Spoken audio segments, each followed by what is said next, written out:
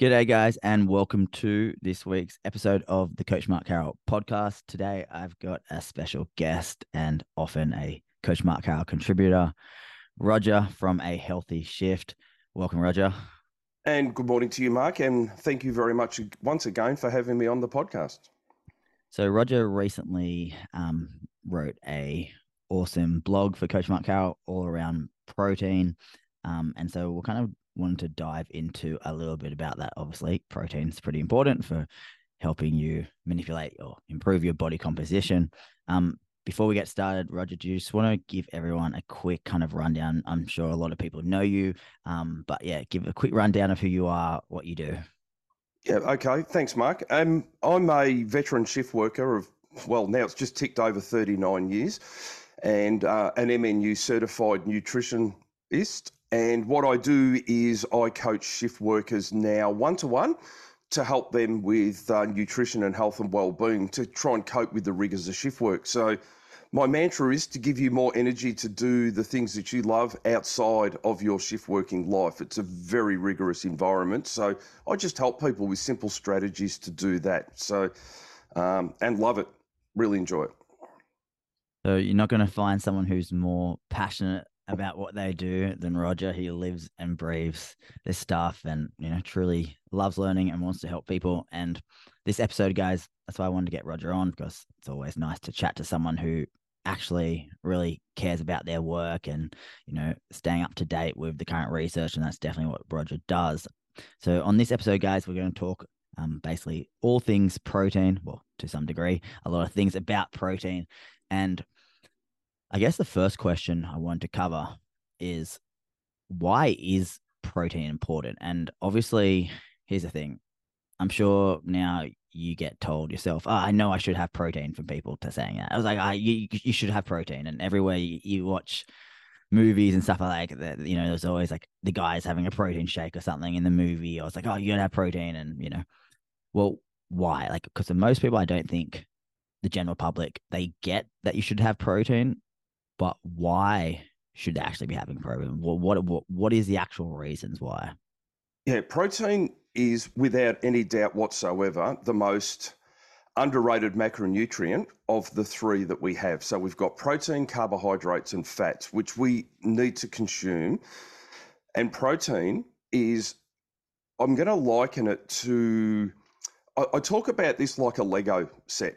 So when people consume protein, what they do is protein is actually 20 different amino acids, and 9 of those are essential amino acids that we have to get from food. Our body can't manufacture them. So when I talk about it like a Lego set, so when you eat a chicken breast, it breaks down into all of those 20 different amino acids, which is like breaking down your Lego set. So you buy, I'll hit you in the feels here. You buy the Batmobile in Lego, and what you do is you build the Batmobile, and that's your chicken breast. But when you break it down, as you do, and then you end up making a motorbike out of it, or you end up making a house out of it, that's literally how protein behaves in our body. So we eat the chicken breast, and as we're digesting it, it breaks down into all different amino acids. And then those amino acids rebuild into the proteins to repair muscle tissue, to repair, it runs our hair, skin, nails. It is literally the building blocks of our body. So as we're consuming protein, it breaks down, and then the workers in the body then send it to where it's needed to rebuild into the proteins that it needs. And that's the important thing. And I think what we do, we have this in our mind, all we think about is these bros in the gym wandering around in stringer singlets, drinking protein shakes. But we actually, as we age, we need more protein as well. It's really important because it is what keeps the muscle repairing and building. And lean muscle for us as we age is incredibly important for us to maintain that. And it shows, and research shows, that most of us are severely deficient in our protein intake. So it really is something that we need to make sure that we're increasing all the time. I want to touch on a point you just made there, and that is around protein intake as you age. And a lot of the times, you got your 18-year-olds having, 3 to 4 grams of protein per kilogram of body weight and stuff like that. But then you get people later in their life, 50s, 60s, 70s, 80s, now being more aware of protein. And then they think, well, now, I went from having 30 grams of protein a day to now adding a shake, and now I'm having 50 grams of protein. And they're like, well, is that good? And say, well, yeah, sure, 50 grams is better than 30 grams. But as you age, your protein requirements actually should go up. And that's something quite a shock to the system, to people like, oh, but I'm not trying to be a big bodybuilder and stuff like that. And it's not quite the point. Just like the protein levels that you have when you're younger, yes, you need higher protein compared to most people, but you don't need, so much where you pass a certain threshold where, well, it's doing more. It's not actually doing more. But as you age, now people are, being aware that they should have protein. But what is kind of happening where the reason or justification for why, as you age, you should actually be increasing your protein intake compared to someone of younger? Yeah, I think the main reason why is because when we're younger, we just are consuming an awful lot of food. So we're getting protein from everywhere. We're very energetic. And so therefore we're consuming a lot of food, and we're picking protein up out of everything, because most foods have got even a small amount of protein in it compared to uh, even like bread and things like that. They've got small amounts of protein. So the more we eat, the more protein we're getting. But as we age, it's easy for Nana to sit down and have a cup of tea and a biscuit. And protein is a lot harder for older people. When I say older, for people who, once you go over late 50s, 60s, protein can be hard to consume, because we generally get our protein from animal, or as a general rule, that generation, because we didn't really have the veganism and the vegetarianism. But as you go over the 60s and 70s, it's very hard for people to consume protein. And that's due to, they have teething issues and just being able to swallow protein, full stop. So what happens is people that, as they age, they end up with sarcopenia, which is the actual loss of muscle. Because one thing that's really important, I know we're going to cover it here today, is we have to prevent muscle protein breakdown. And we have to make sure that we're continually recycling and rebuilding our lean muscle. Otherwise, we end up with what's known as sarcopenia, and our muscle literally wastes away. This is where people end up with, you see older people that, really, really struggling, and they have falls and they can't recover properly because there's no proteins going around our body. Like I said before about eating the chicken breast and having the amino acids in your bloodstream. So when something happens or goes wrong with the body, all it does is collects the protein or the amino acids into the proteins to repair that. But as we age, we don't have those proteins running around our system, so therefore it continually breaks down. So I kind of want to touch on a point. Obviously, we talk about muscle protein breakdown, which we obviously don't want. But what I often talk about on social media is muscle protein synthesis. Mm-hmm. And obviously, that is a key aspect of trying to, trigger the aspects of trying to grow muscle. And obviously, when we're training, we increase muscle protein synthesis, post session, stuff like that. And then when we're consuming protein, we're also triggering it. Do you want to kind of touch on what is actually that, and why is it important for growing muscle? Because then that kind of filters back into probably where we'll go later in the call, Mm-hmm. with how often to have your protein intake throughout the day. Yeah, I think one of the most important and underrated things in relation to muscle protein synthesis is we always talk about muscle protein synthesis, and we need optimal amounts of protein, which we'll cover later, to make sure that we are getting that muscle protein synthesis. But what we need to do is we need to prevent muscle protein breakdown, so that we're not breaking down our own, in simple terms, we're not breaking down our own muscle for energy, because there's no muscle, no amino acids in our bloodstream. So I think what we need to do when we talk about muscle protein synthesis is actually the process within our body of rebuilding and repairing our muscles. So when we train, or as we just move or do anything, our muscle will break down. And we have to prevent that. And the way we prevent that is by making sure that there is sufficient protein amino acids running around our bloodstream so that when the muscle opens to repair, which is a complicated process, but when the muscle opens to repair, there is sufficient amino acids to prevent the breakdown. It opens, it looks, it goes, oh, good, there's enough amino acids here, drags them into the muscle, and then starts the repair process. If it opens the muscle and it looks into the bloodstream and there's no amino acids, what actually happens is it goes, oh, well, we've got nothing here. We need to survive. So it starts breaking itself down. So if you're someone out there that wants to build muscle, like, you want to build your glutes up and you're fasting to train, there's no protein in your bloodstream. So as you're damaging the muscle, so what's happening is it's breaking itself down to survive and try and repair itself by breaking itself down. So we need to make sure that we've got protein running in the bloodstream so that it continually builds and prevents the breakdown. I guess when then looking at protein intake, we often tend to, prescribe macronutrients. Say, here's your macro totals, say 180 grams of protein a day, 150 grams carbs, etc., and stuff like that. So from a standpoint of, people say, let's focus on calories or let's just get your protein intake in, stuff like that. When looking at your total protein intake, let's round it to, keep it simple, 120 grams of protein a day.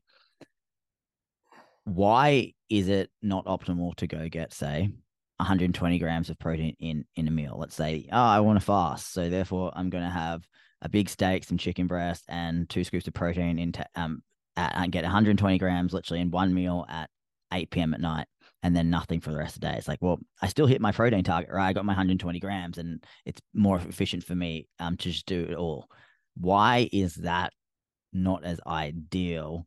And why the research shows, again, that's not ideal, is probably going, all right, let's break those that protein intake up into, say, 4 servings a day of 30 grams every few hours throughout the day.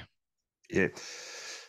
This is where the ladies that are out there that think that you need to fast and train fasted and do this, what we call time restricted feeding, or most people call intermittent fasting, where it's no good for you. While it assists with a calorie deficit, what we need to do is, we've been asleep overnight, and we've been asleep for, let's just say, between 7 and 9 hours. And the protein amino acids that are running around our bloodstream have been spent overnight by building muscle overnight. That's what they've been doing. They've been working. So when we wake up, there is no amino acids in our bloodstream. So can I ask a question just on that? Yep. So I forget myself. How long is protein after consuming it circulating in your bloodstream? And then from a standpoint of different protein sources, like, what's the kind of time frame? Does it matter from, say, a whey, which is obviously digested more quickly, versus, say, something like red meat, which is more fatty? Does that impact the rate of protein leaving the bloodstream, or just digestion? Well, it's shown that whey protein shakes are more optimal because it's more rapidly absorbed. Easily, if you think about it, it's a liquid, so it's easily digested. So it's not like eating a steak where it's got to be broken down. But optimally, either way, we need to make sure that there's protein going through our system every 3 to 5 hours, because we have what's known as a refractory period in the muscle. And that means that the muscle opens, looks for amino acids in the bloodstream, closes again. If there's no amino acids there, then we don't get that transfer for that muscle protein synthesis, which is a problem. So that's why when you wake up in the morning, like if you've been eating, so we've talked about, or we haven't, but there's discussions now around, we always believed that casein protein was better overnight, but it's now research is showing that it's actually not. Even though it's a slower release protein, it doesn't seem to make a difference whether we have what protein we have. It's still in the bloodstream. It's just that we need like a bolus dose at night before we go to bed to make sure that there are those amino acids running through our bloodstream. Now, when we wake up in the morning after our 8 hours sleep, we've burnt those amino acids out of our bloodstream. There's nothing left. So when the muscle opens and looks for amino acids and there aren't any, it immediately starts breaking itself down. So why would we fast during that time if we want optimal muscle growth?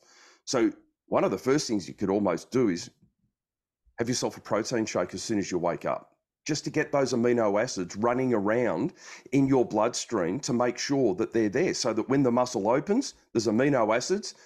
Oh, beauty, we can start building muscle, and we're going to continually build muscle. Then we wait another 3 to 5 hours and we put more protein into our system because that has burnt out. Then we wait another 3 to 5 hours and we put more protein in. So optimally, like going back to your original question of, I've got to get 120 grams of protein, so I'm going to have three scoops of protein powder. I'm going to have a chicken breast and a steak, and I'm going to have it at 8 o'clock at night. On a weight loss journey, that doesn't really matter. But when your optimal goal is to build your muscle, like build your glutes, build your biceps, whatever you want to build, by staging your protein every 3 to 5 hours, you will find that that amino acid pool is always running through your bloodstream. So every time the muscle opens, whenever it does, in goes the amino acids to build the muscle. And that's one of the things why I'm always, I guess, hit with people saying I can't do this and I can't do that when it comes to actually eating protein before you train if you train in the morning.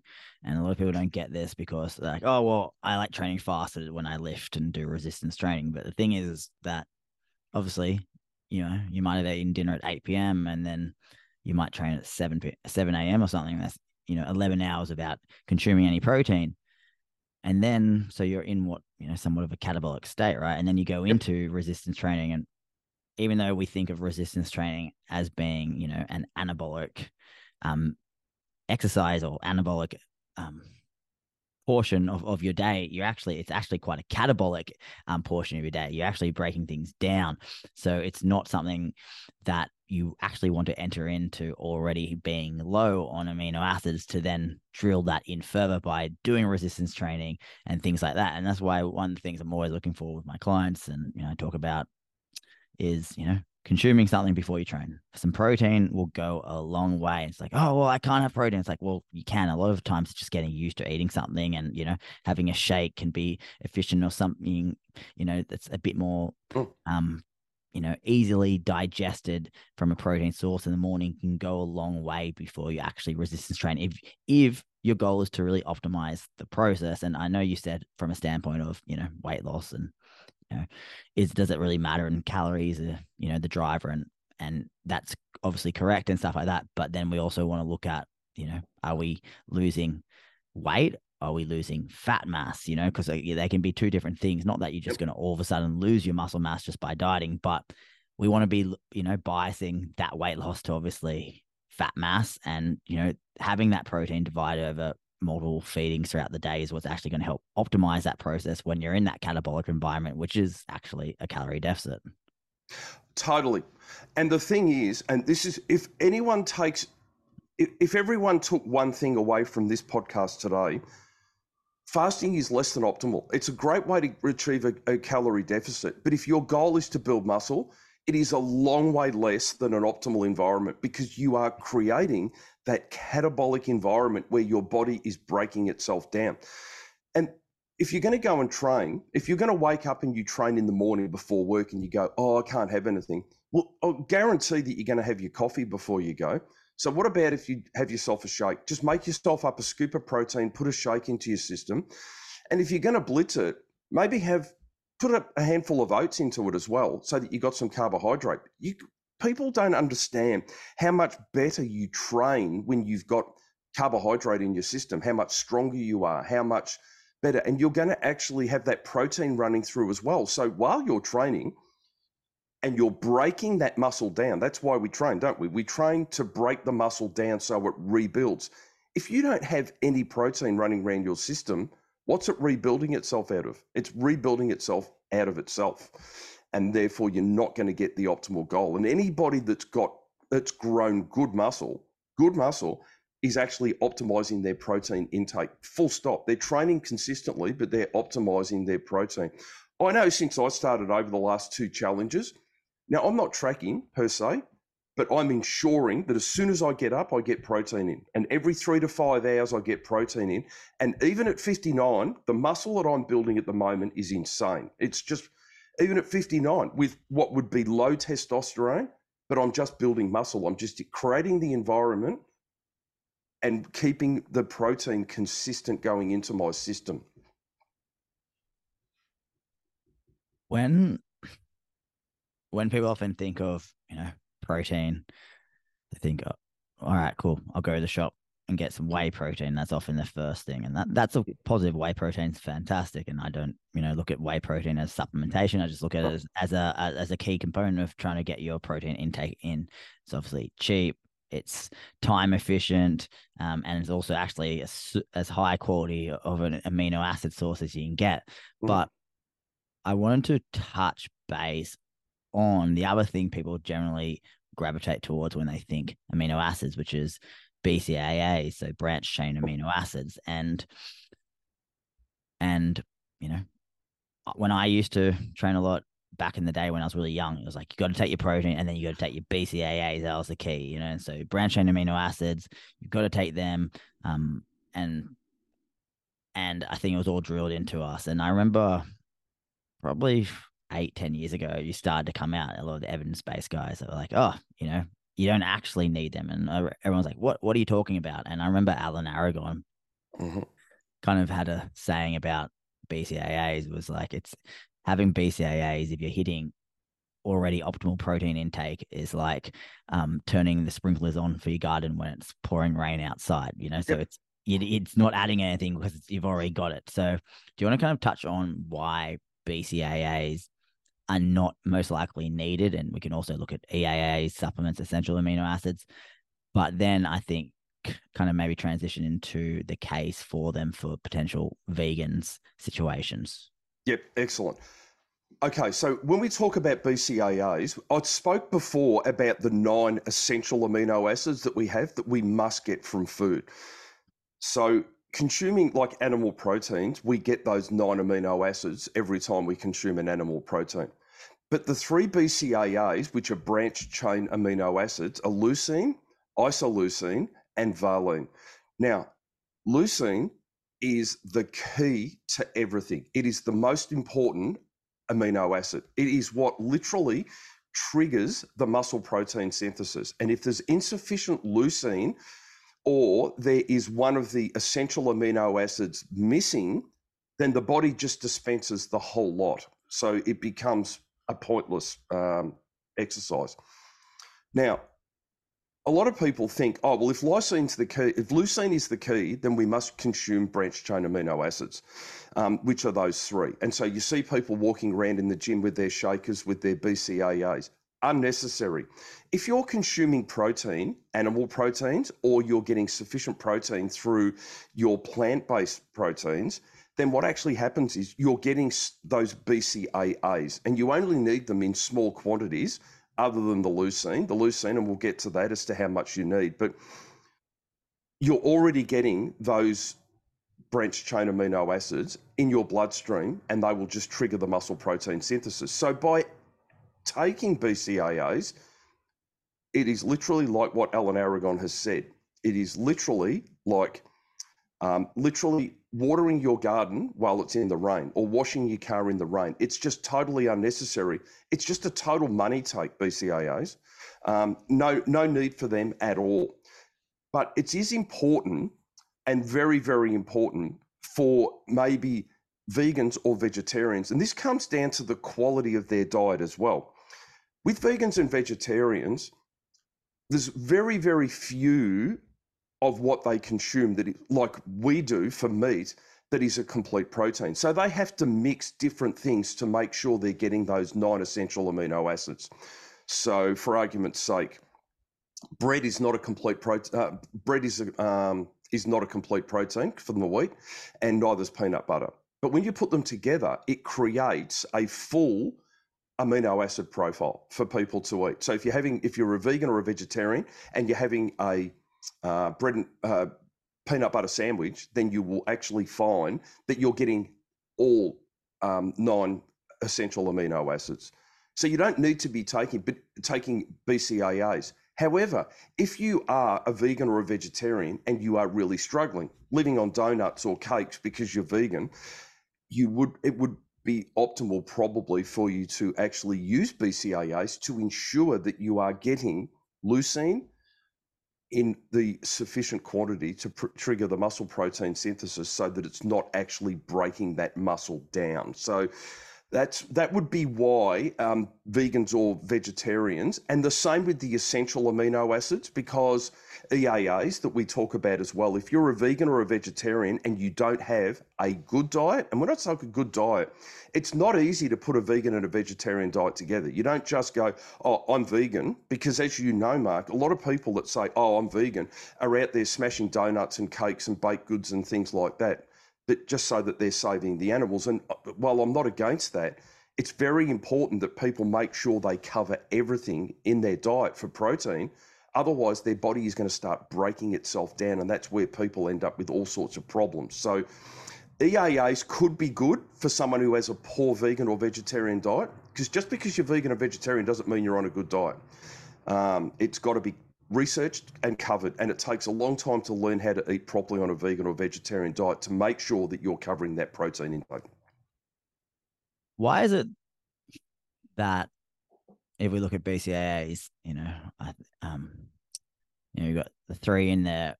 If leucine is probably the key component, why is it that you think we don't just sell leucine at a high level? Because I know you can buy leucine, but why do they put valine and was it the other one, isoleucine? Isoleucine. Yeah. Isoleucine. Why do we not just focus on leucine? Because again, leucine is obviously probably the key component of helping trigger muscle protein synthesis. And I think what we needed was around 3 grams or something in a meal to kind of do that job. I think off the top of my head. And why not just if we're going to have that, would we not just look like adding, say, leucine alone to a post-workout meal? I've got to be perfectly honest with you, and I don't know where isoleucine and valine came into it. I know leucine is integral, but I'm not 100% sure, and I'll research that. But I'm not sure why isoleucine and valine. Obviously, it's because of the structure of the amino acid: leucine, isoleucine, and valine. Leucine, to correct you there, it's 2.4 grams per serving. We've got to make sure that we get 2.4 grams as a minimum. So for those that are listening, with your whey protein powder, you need to make sure that on the label or the profile, the amino acid profile, for every scoop of your protein powder, it must have a minimum of 2,400 milligrams of leucine. So when you have a look at the label and you see the amino acids, it will list, most of them will list all 20 amino acids or even the 9 essential, but it will at least list them. And you'll see that leucine is on the label there. Make sure it's got 2.4 grams. Otherwise, you're wasting your time because it just won't have sufficient leucine to trigger the muscle protein synthesis. So, and if it's not on the label, go and have a look at the manufacturer's website or contact them and ask them how much leucine, because this is where the difference is between a quality protein and a poor protein, right? Because there's insufficient leucine in it. So to answer the question, I don't know why isoleucine and valine's in it. I haven't got a clue where they became the BCAAs, and that's my own ignorance there, because I really don't know. All I know is I'm an omnivore. I eat meat, so I don't need it. And it doesn't bother me in the slightest. But if you were a vegan or a vegetarian with a poor diet, you would want, when I say a poor diet, you're not covering everything. Maybe you could benefit from BCAAs, and you could benefit from essential amino acids, EAAs as well, which are the 9 essential amino acids, to make sure that you're covering the whole spectrum. Because if one of them's missing or in such a low quantity, then the body will discard the whole lot. And when we're talking about protein sources, being superior and things like that, that often comes back to that leucine kind of threshold, right? Like I think I think dairy's the highest with leucine. Yep. I think then Yep. kind of like red meats and stuff like that, and then more white meats, fish, Uh-huh. and then it comes down to more those traditional kind of vegan sources, rice protein, soy protein. So it's kind of like that leucine level kind of drops down the scale. And but to go back to what you kind of said from combining protein sources, that's why doing that is useful for vegans. But I guess the other thing I'd add in there, due to vegans, vegetarians often having protein sources which are potentially lower quality from that standpoint. Again, as much as I hate to be told this is probably another justification why they actually need higher protein intakes to make up for slightly lower quality. And that's why it's often hard for vegans because they think, well, I'm already struggling to get 80 grams of protein in with my diet. Now you're telling me I should probably be at 140 grams of my diet.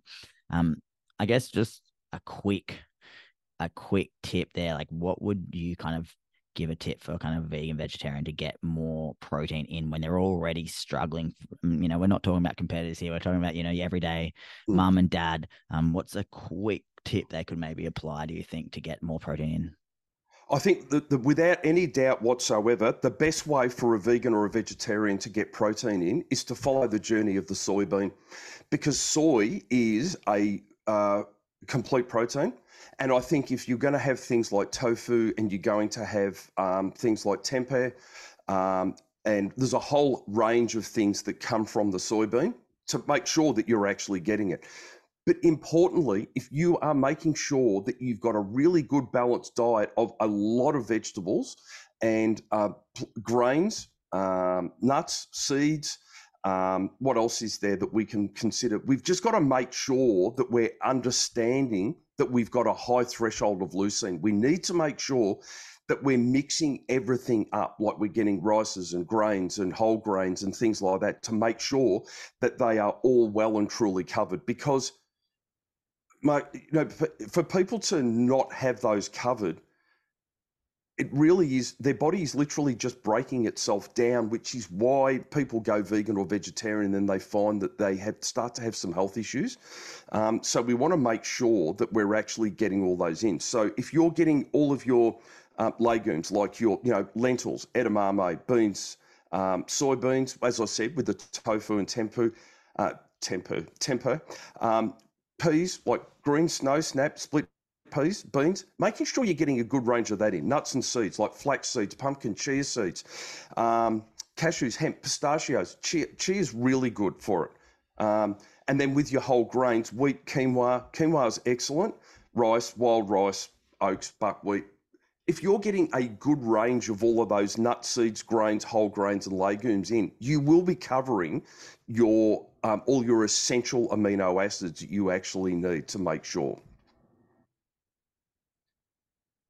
A lot of choices there. Yeah, there is. Yeah, there are choices. So, um, I want to wrap up our protein intake. Obviously, we've spoken a lot about key components, what we're looking for, why protein's important, supplementation, things like that. But ultimately, the question I always get a lot is, Yep. okay, cool, that's great. Well, how much protein should I have daily? That's ultimately what people generally want to know. And less of the whys behind it, and they just go, all right, tell me, and that's why it's always good to learn the whys behind things. But from a standpoint of just application, do you want to kind of give a rundown of, I guess, maybe situational times of protein intake, amount of protein intake someone should consume daily for a few different kind of clientele? Yeah. I think the most important thing to remember here is that the recommended daily intake of protein set by, well, the Australian RDIs, and it's pretty general worldwide as well, is zero point 0.8 grams of protein per day, which is ridiculously low, right? Far, far too low for people. And we need to make sure that we are getting a lot more. That is just to sustain life for people. So we want to make sure that we are getting more than that. And at Coach Mark Carroll, we work off a minimum of 1.6 grams per kilogram of body weight. And I think that's a really good indicator to go as low as that. I wouldn't go any lower than 1.6 grams per kilogram of body weight. As I said, that zero point 0.8, which is the recommended daily intake, is to sustain life. And we don't want to get down to just sustaining life. We're all about keeping ourselves highly satiated. Now, if you were to look at someone who's kind of active, just a normal, someone doing one of your normal programs, right? I would be looking at somewhere between 1.6 and 2.5 grams of protein per kilogram of body weight. Now, that would also come down to satiation or fullness. Some people can't get 2.5 grams of protein in it. If you look at someone who, well, let's just say someone who weighs 100 kilos, because we're going to make this maths easy for ourselves, someone who weighs 100 kilos would have to get 250 grams of protein in. That is a lot of protein, right? A lot of protein. So you could go to the bottom end at 1.6 grams, which is only be 160 grams. Easy, right? So people can do that. So that's what I would look at. If someone's trying to go into the weight loss, it's much the same, right? It doesn't really matter, but we still want to make sure we're getting sufficient protein in our system to, once again, to prevent that muscle protein breakdown. We talk about the synthesis all the time, but we've got to prevent the breakdown. That's the most important, right? Older adults, they need to have probably a little bit higher. I think, once again, minimum of 1.6 grams. I could guarantee if you went and spoke to Nana or even your own parents and asked your parents to show you how much protein they have every day, I'll guarantee that they don't hit 1.6 grams. I'll guarantee it. Most people don't hit 1.6 grams of protein as they get to the 50s, 60s. It drops away because you sit there with your cup of tea and a biscuit, but you're not thinking about protein. Whereas that's where you need the protein more than ever. And athletes, we would go right up to about 2.7 grams. And when I talk athletes, people that are doing endurance, people that are serious competitors in relation to weightlifting, weight training. And we need to be making sure, and I think the best guide to make sure that you're hitting that leucine threshold for people, if they were to make sure, if they want to know, how do I hit this leucine threshold that you're talking about? Well, it's very simple. If you get your body weight and you're having a whey protein shake, you need to be getting 0.3 grams of whey protein shake of protein per kilogram of body weight. So what if you weigh, once again, 100 kilos, Yep. we're going easy maths here. If you 30 go, grams. let's just say you weigh 99 kilos and you would need to get 33 grams of protein from a whey shake, and that would satisfy that leucine threshold, providing the quality of protein is there. Yeah. If you're having a mixed meal means you're having protein, carbohydrates, and fats. At that meal, you need to be making sure you're getting 0.5 grams per kilogram of body weight in to make sure that you're hitting that leucine threshold as well. So by hitting 0.5, so have a look at that. So you want to be making sure that if you're having a mixed meal, like if you're going to have your chicken and salad sandwich, you want to make sure you're getting 50 grams of protein at that meal. If you're a 100 kilo individual, you want to make sure.